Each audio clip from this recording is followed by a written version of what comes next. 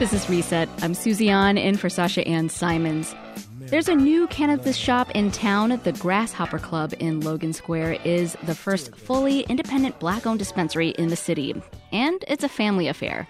Chicago lawyer Matthew Brewer is the co-owner alongside his brother Chuck, and his mother Diane will be helping with the books. Brewer first applied for a license back in 2019 through the state's Social Equity Program, which aims to help communities disproportionately impacted by the war on drugs get into Illinois' cannabis industry. That program saw its share of hiccups and delays, but that changed this past summer for the Brewers. When I spoke with Matthew, I asked about how his background as a commercial litigation attorney involved in the state's medical marijuana industry led to him opening his own recreational shop. 2014 was when the state first legalized medical cannabis, and I was lucky enough to get a little bit of exposure to that. And what I saw was that cannabis in Illinois was a brand new industry, had never been done before.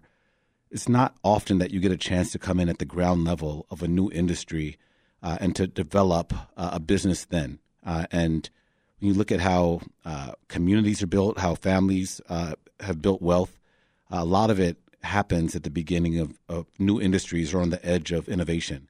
And this seemed like a good opportunity for that. Yeah.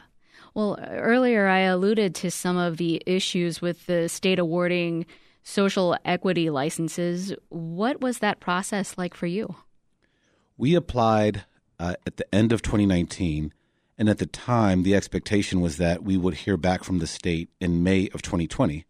Obviously, something called COVID happened, and so that was a curveball. But then there were a number of lawsuits challenging the state's process for scoring, awarding the licenses. Those lawsuits resulted in additional delay. And so we first applied at the end of 2019. We didn't get our licenses until July of 2022. So that's a very long time of uncertainty.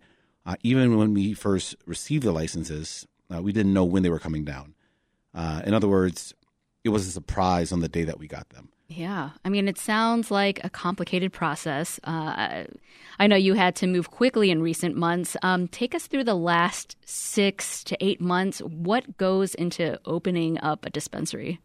A lot. It starts with finding a team and applying. And that in itself is a very complicated process, which it needs to be because cannabis is a very complicated operation. So first you get a team and you get people and you apply. And then you wait, and then it brings you to the last 8 months, which you asked about. Finding a location is very tough. Yeah, you have to find a place that meets the zoning requirements that the city makes. You also have to find a location where the landlord does not have a mortgage that's federally backed. And that's a little known but very big curveball, which is that because cannabis is still illegal federally, we can't have a location with a mortgage that's federally backed. And so if most mortgages are, which makes it very difficult to find a good location. Wow. Then you go through the zoning process and have a number of community meetings, all while trying to get a construction team, architectural team, design team, compliance team, security team, all together and aligned to make it all stand up. Wow. Yeah, that's a lot. Well, as we mentioned, this is the first Black-owned independent dispensary in the city. First of all, what does that mean? And what does that mean to you and your family? Good question. The independence piece speaks to the fact that we developed our concept. We built the location. We funded the operations. Everything's been done by us without connection to or support from a larger national cannabis company. They're called MSOs, which stands for multi-state operators.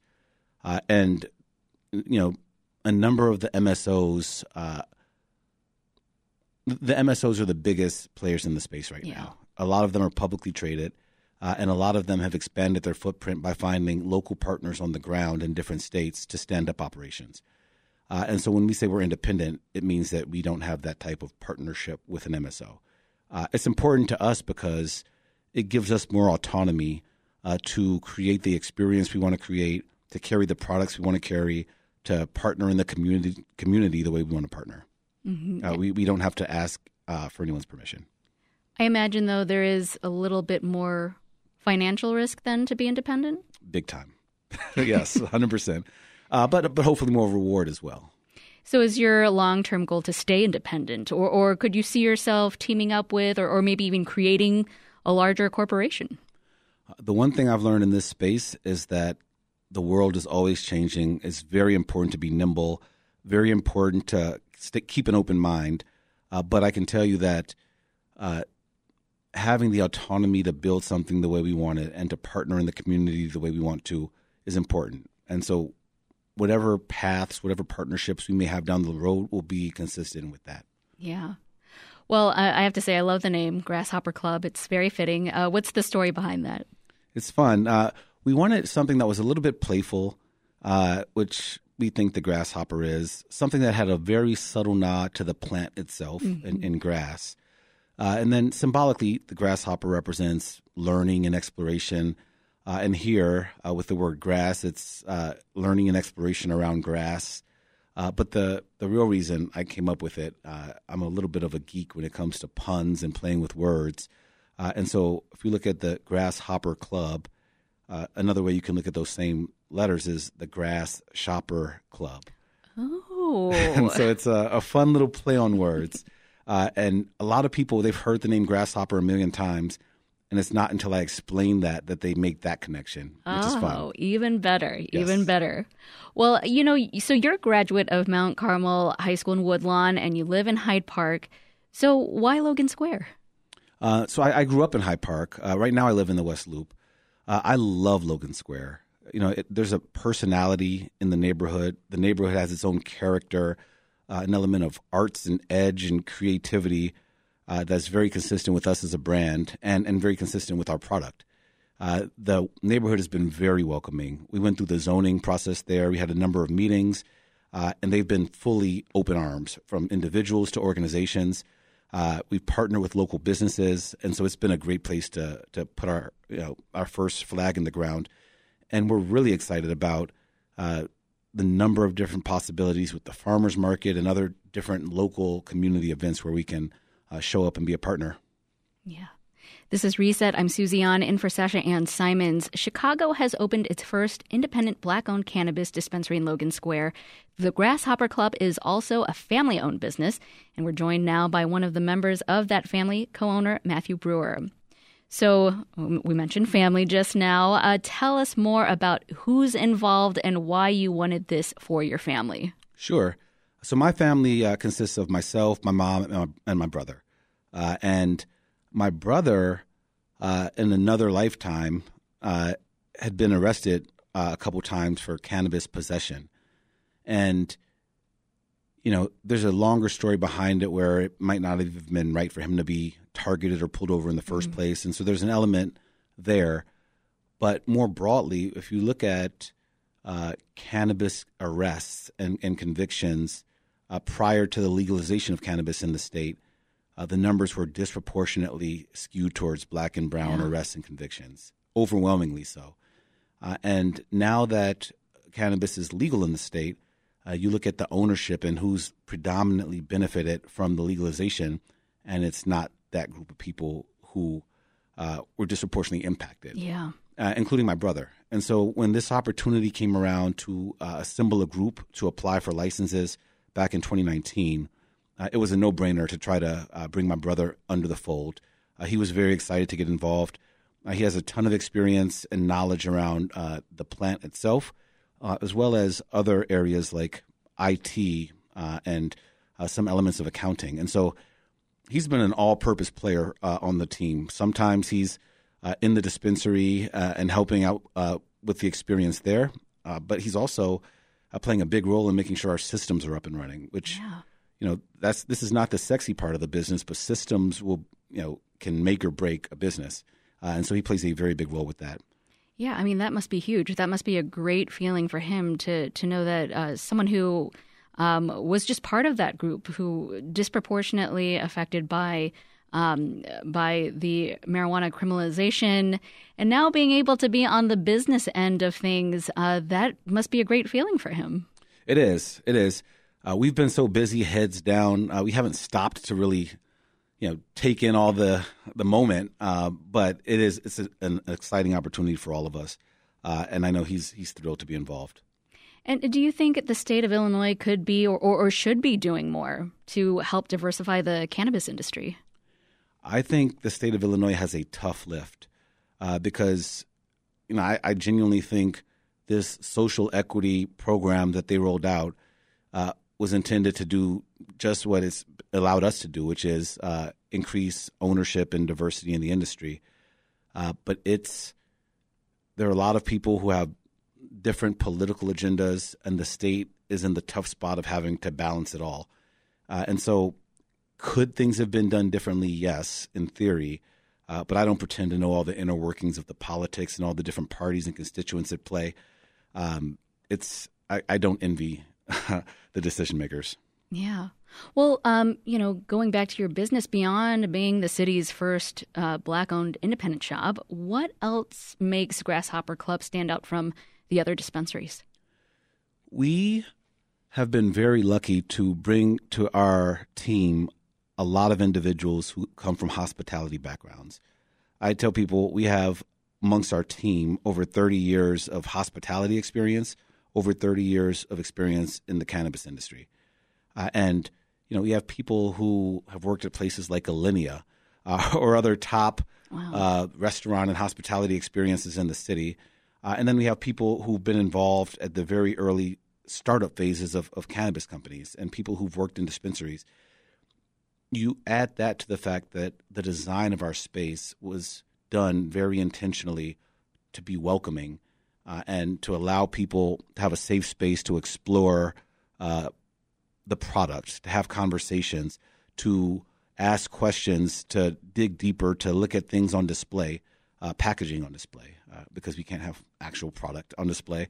But it's a place where if you come in on a Saturday, you might hear a buzz of conversation and laughter and back and forth in a way you might hear at a restaurant. Mm-hmm. The interactions are less transactional and more like ordering a drink from your favorite bartender. Yeah. And so that's the vibe we've tried to create, more hospitality driven from the way it looks, the way it feels, and even the people who work inside. So how's the reception been since you opened your doors earlier this month? It's been great. Today is Tuesday. Today is Monday. We are about 2 weeks in from our original opening day, and we've had a great turnout. A lot of people have come in. We've noticed a number of people traveling from far because they wanted to come see the space and to be supportive. It's been women in their 70s who are sitting around learning more about cannabis and the products and deciding what to purchase. It's people from the neighborhood who wanted to see a new alternative to their other options in the neighborhood. It's a mix of people from all walks of life, and it's been a great welcome so far. Yeah. So what's your best-selling item? We only have a couple weeks of data, and it's probably a little too early to say. I will say we carry a very large supply of products, and we're able to be a little more curated in our approach. We don't make our own products, so 100% of our shelf space is devoted to individual products that we've been intentional about creating. And so we have edibles. Edibles are a big driver. We have 93 Boys. They have a pre-roll. That's one of our biggest products. That's Vic Mensa, local Chicago artist and cannabis entrepreneur. We carry his brand, and that's one of our big sellers as well. Wow, yeah. And so do you only sell from your physical location, or are folks able to buy online? People can either order ahead online or come into the store. Okay. And then, finally, what would you recommend for people who might be new to cannabis or not sure what's best for them? What would you recommend them do? I would recommend them come to the Grasshopper Club. Our staff, we call them concierge, so cannabis concierge. Our concierge are particularly trained to help that person find the right product.